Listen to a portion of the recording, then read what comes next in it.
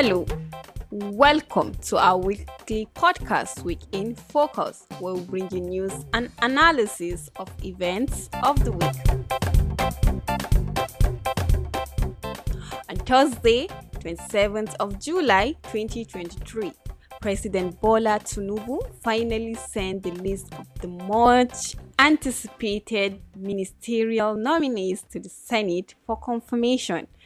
As expected, mixed reactions have continued to trade the 28-man list since the news broke. But for Sanusi, a barrister, commentator, and my co-presenter is here with us to analyze this issue. Welcome, barrister. Thank you, Hadiza.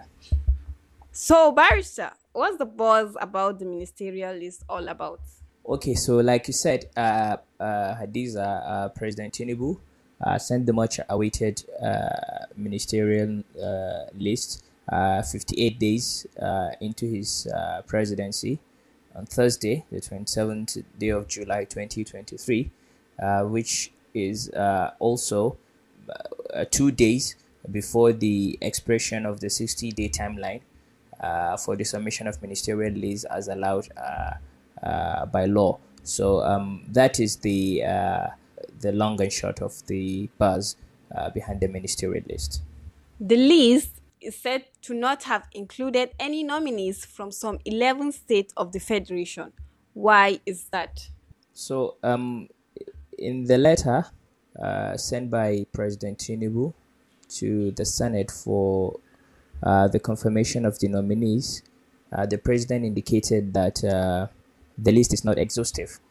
So there will be a supplementary list. And to be honest, he has to, because the law, specifically on the section 147 sub 3 of the 1999 Constitution, stipulates that the president shall appoint at least one minister from each state of the Federation.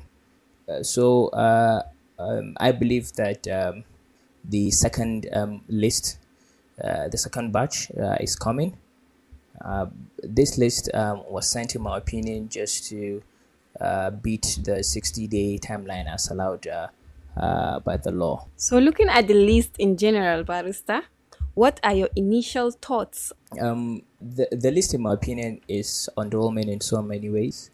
Clearly, some of the nominees there are there simply because of politics and not entirely based on competence. Another angle is that in the 28-man list, there are only 7 women, which is less than 25% of the entire list, and there is also none from under 35 years. So I think women and youth, as far as the list is concerned, are not well represented, and which clearly goes against the campaign promises that Tinubu has made about inclusion of youth and women in his government. So I think the list generally leaves a lot to be desired, but I do hope that the supplementary list will cover this gap, and then it will increase the number of women and also the number of youth in the Federal Executive Council. The past week has also seen the military topple the administration of President Mohamed Bazoum of Niger Republic, Nigerians' next door neighbor. What does that mean for Nigerians and the rest of the African continent?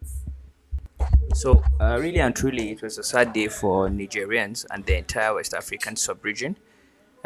Democracy, I always argue, is not perfect. In fact, it cannot be perfect. But coup d'etats are not viable alternatives. The African Union and the President Bola Tinubu, as the chairman of the ECOWAS, need to investigate why these coup d'etats keep happening, especially in French-speaking countries. Because if you allow military interventions like this to continue to go unchecked, then the entire African sub-region may end up being destabilized.